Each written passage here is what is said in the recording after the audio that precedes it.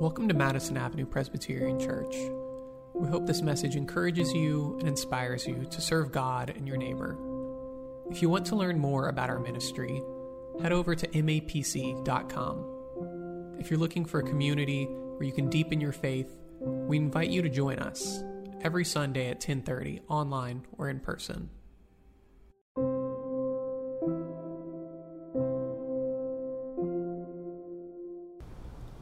Good morning, Madison Avenue Presbyterian Church. Or as I would like to say, good morning, Mad Ave. I bring you greetings from Atlanta, Georgia. And I would say there is something that deeply connects New York and Atlanta, something quite spiritual and emotional, maybe even metaphysical. It's called the National League East Division. And I have two words that God has laid upon my heart this morning. Go Braves. Sorry. There's actually a deeper connection between the church that my wife and I are active in Atlanta. It's North Decatur Presbyterian Church, and your church, Madison Avenue. And it is a common practice that I was happy to confirm this morning that has already taken place, as what happens in many churches, in fact, namely the sharing of the peace of Christ, following the assurance of pardon, which in my church in Decatur, next to Atlanta, we have learned through sign language, due in part to the pandemic. And so for a couple of years now, well, when we started congregating back in person, more like a year ago, we would do this to each other during the peace of Christ.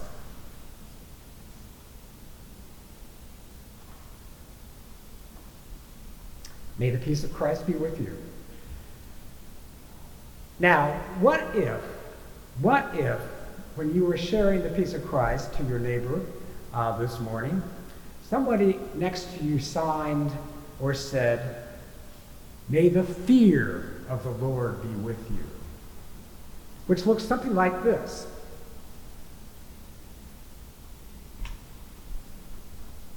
I know what I would do. I would say, "And also with you." And then I would move to another pew.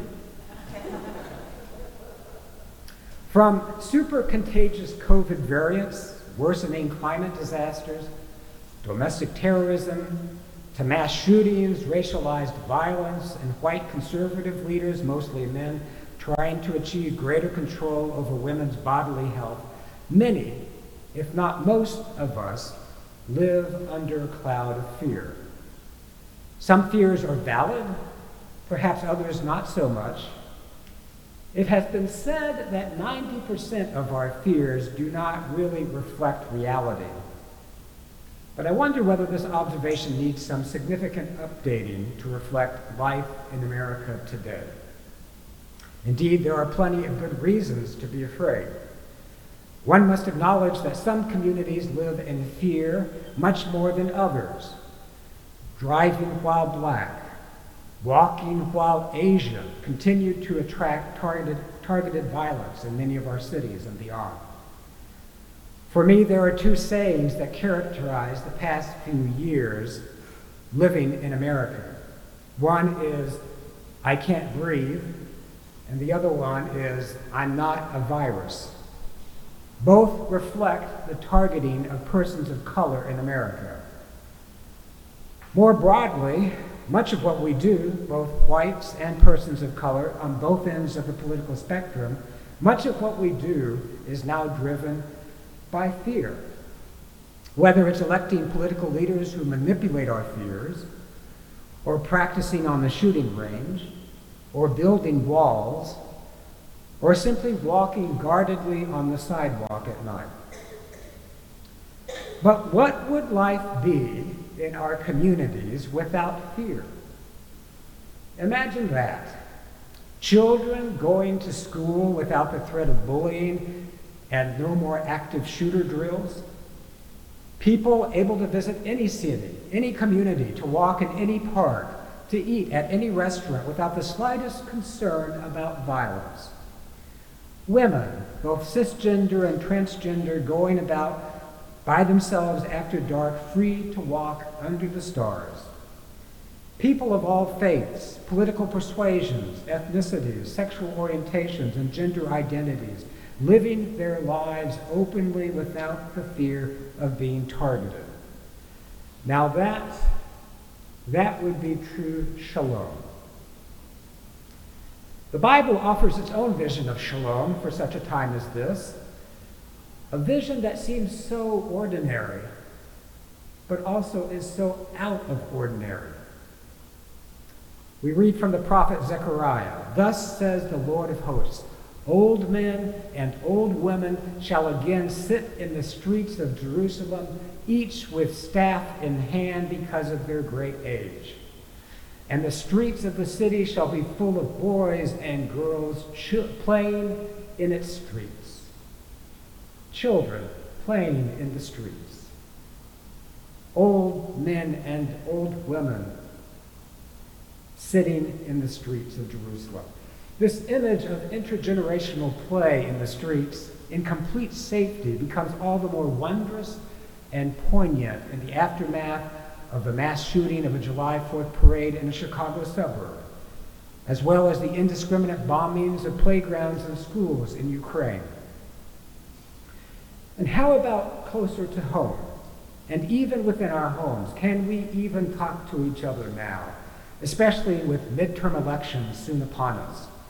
A world without fear would allow for dialogue and debate to take place without fear that disagreements might lead to violence. Having open, honest, and respectful discussions of politics and religion at the dinner table without any concern of alienating family members and causing indigestion for everyone. That, it seems, is not the world we live in. America today is riven with fear. And so, with our lives filled with fears, what do we do with what the Bible refers to as the fear of the Lord? Oh, great, you might say. Is this one more fear to add to our ever-growing list of fears? The ultimate fear that God will zap us whenever we cross the line, whatever that line is? Truth be said, that is not the kind of fear meant in the Psalms and elsewhere in the Bible. Such godly fear has nothing to do with spreading terror and violence or quaking before God. Rather, the fear of the Lord has all to do with promoting wisdom and well-being. Listen to these proverbs. The fear of the Lord prolongs life. In the fear of the Lord, one has strong confidence. The fear of the Lord is a fountain of life. This kind of fear builds confidence and enhances and prolongs life, far different from the kind of fear that elicits fight, flight, or freeze. The fear of the Lord must mean something starkly different from the spirit of cowardice to which Paul refers in 2 Timothy. For the biblical psalmists and sages, the fear of the Lord was enlivening and enlightening. The fear of the Lord is the beginning of wisdom. Did you catch that at the end of Psalm 111, in which God is praised for doing great works and wonderful deeds, for providing food, for keeping covenant, for doing justice, for redeeming people, for being gracious and merciful? Those are the reasons, according to the psalmist, for fearing God. And such fear is expressed in praise, delight, and responsibility. This God is not a terrorist, and we are not to cower before God. The biblical sages insisted that the fear of the Lord draws one closer to God, rather than compels one to flee or hide from God's presence, like Adam does in the garden after partaking from the tree of the knowledge of good and evil. In a word, this kind of peculiar fear in the Bible is what I would call affiliative, which seems absurd when we think of fear only as an avoidance response. Moreover, what kind of fear can be claimed as the beginning of wisdom? How does a God who is gracious and merciful inspire fear? This is no fear in any conventional sense. It is a peculiar kind of fear. It is not a paralyzing terror. It is a grateful fear, a source of joy and courage. Such fear, I submit, is akin to awe and wonder. As Abraham Heschel put it, unlike fear, awe does not make us shrink from the awe-inspiring object, but on the contrary draws us near to it. This peculiar kind of fear cannot be fully captured in English translation from the Hebrew in the Old Testament. The best I've been able to come up with so far is awe-inspired reverence, even if it does sound a bit clunky. Regardless, awe is a powerful force. It stops us in our tracks, it arrests us in our routines, and shatters our illusions of control, while at the same time arousing a desire to venture forth in a new direction, in wisdom, in wonder. Awe awakens wonder, and wonder overcomes fear, like the perfect love described in 1 John, which casts out all fear. Such awe-filled fear has nothing to do with punishment and everything to do with wonder, love, and praise, to quote a famous Wesleyan hymn. If awe is the beginning of wonder, then wonder is the beginning of wisdom. Just ask Socrates, who said, "Wonder is the only beginning of philosophy." Or as our biblical sages and psalmists put it, the fear of the Lord is the beginning of wisdom. Now, have you ever experienced this kind of fear? This experience of awe and wonder? Believe it or not, there is an emerging field of science called the science of awe. Research psychologists defined awe as an emotion located in the upper reaches of pleasure and on the boundary of fear.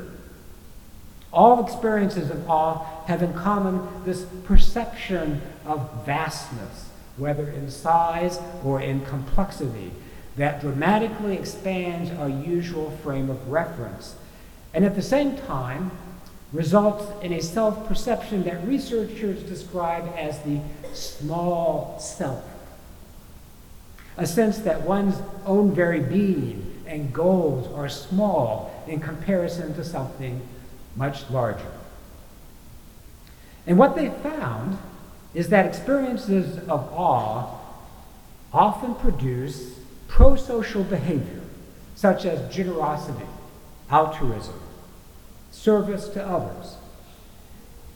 It appears that the small self, as research psychologists refer to, the small self is also the empowered self, the self empowered to do good things as a result of an experience of awe. Now, there's one classic case in the Bible that illustrates this so well, and that's the character of Job. After all his suffering, God finally shows up as the voice of the whirlwind and shows Job that the world is much larger than himself, from the celestial heavens to the awesome creatures of the wild. And what Job says in response says it all. Therefore I have uttered what I did not understand, things too wonderful for me to know. Job admits to having spoken out of ignorance of the wonderful things he has been shown by God, whose revelation of creation exposed what Job did not understand. And this experience required a new orientation toward the world and toward himself. And so Job finds himself to be very small before God and the vastness of creation. But, and this is the point, but he is not rendered incapacitated by God showing up and showing Job all of creation. Once Job is restored, Job takes on a new agency, and he does something quite outlandish and just. Job, the patriarch, commits the unprecedented act of sharing his inheritance with his 3 daughters. And in biblical antiquity, that was an unprecedented act. In biblical antiquity, the daughters had to marry outside the family as a matter of economic survival, but not in Job's household. Job cares about the dignity and economic well-being of all his children, including his daughters, much like God's care for all the creatures of the wild. And by sharing his wealth, Job's daughters will have choices that most young women will not have in the ancient world, including the choice of determining their own livelihood apart from domination by men. And perhaps it is because, for the first time, Job is able to see the world through his daughter's eyes as much as he has perceived the world anew through God's eyes. In any case, it is out of empathy that Job comes to realize the struggles that his daughters face in a world dominated by men.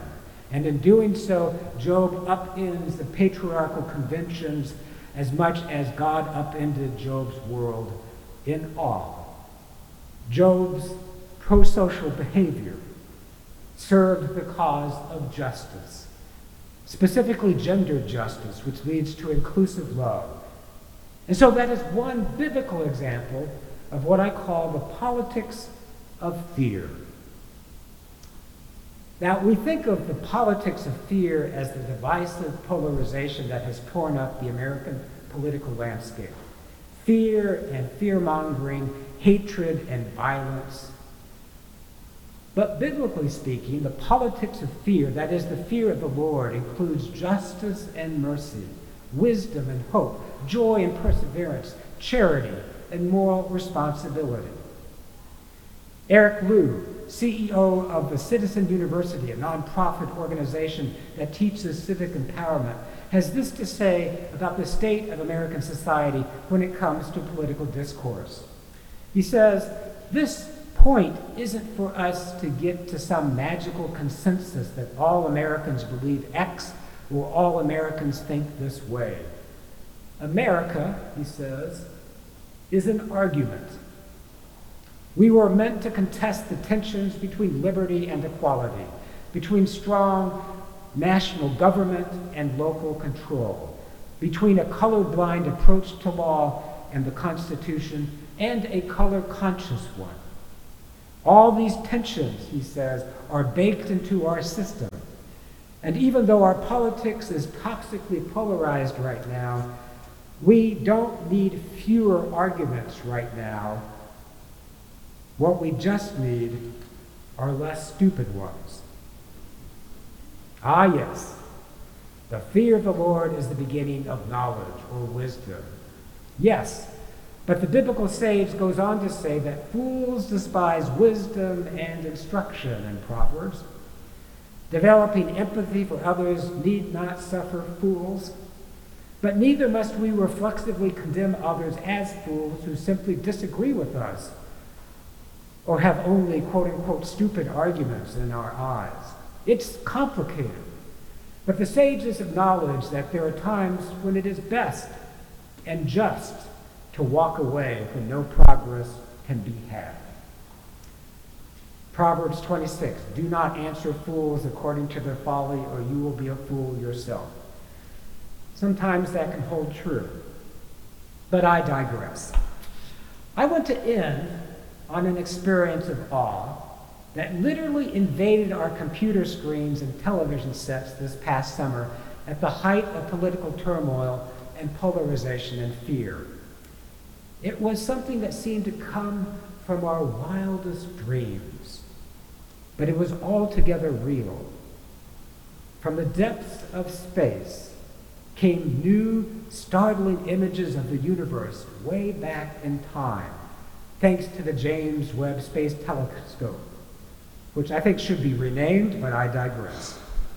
And it's on the front cover of your bulletin. If you would turn to that, I invite you to do so. This particular photograph from the James Webb Telescope is of the Carina Nebula, only 7,600 light years away from Earth, practically within our cosmic neighborhood. It is a star nursery filled with gas and dust, the raw material for stars and planets, the same stuff we're made out of here on Earth. And what you are looking at is a snapshot of stars being birthed, along with stars' entire solar systems, some perhaps like our own, living worlds in the making. Now that's a portrait of otherworldly awe. And if there is any wisdom to be had from such awe, well, is there any wisdom to be had from such awe? I'm glad you asked that question. I want to cite one astronomer who had a hand in the development and mission of the James Webb Telescope. His name is Dr. Kevin Hainline, and he had this to say when these images first came out. He says, "So I don't feel small. I never feel small when I look at these images. Rather, I feel so privileged to be given an opportunity to do anything at all, to play softball, to pet a cat late at night. These are things that I have been given a privilege by every one of my atoms over 13 billion years ago. I love thinking about this map of the universe where all of my atoms are like little lights, and for a long period of time they're all over the place, and then whoosh, they come together, and I am here for a tiny little bit of time. And then they're back into the universe. That doesn't make me feel small. That makes me feel strong. That makes me feel like I have a purpose." He goes on to say, I think that this is why the total obvious purpose, the meaning of life, the reason why we are here is not to destroy, it's not to separate each other, it's not to other each other, it's literally to love each other. And if you don't love each other because you're made out of the same stuff, then you're doing it wrong. We're better when we're diverse. We're better when we come together and work together.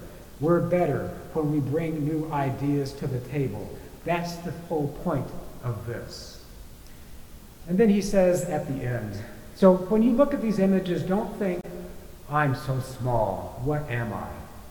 Instead, think, the universe put me together. I'm pretty great. Or to put it theologically, the God of the universe put you and me together, made in the image of the cosmic God, and made out of cosmic dust and gas. The God who not only determines the number of the stars and gives to all of them their names, according to the psalmist, but who also knows your name and my name. And to know that is to be all the wiser. That's where the fear of the Lord begins. That's where wisdom begins, in awe and wonder. What would life look like if everyone were open to the kind of wonder that leads to wisdom? Wisdom and love would guide our politics. Our policies would be grounded in the common good for the flourishing of all communities and the planet. With awe-filled courage, we would work to overcome injustice as it impacts the most vulnerable and underserved in our communities. In such awe, there would be affordable housing for all, with a living income and meaningful work. In such awe and wonder, essential workers would no longer be dispensable workers.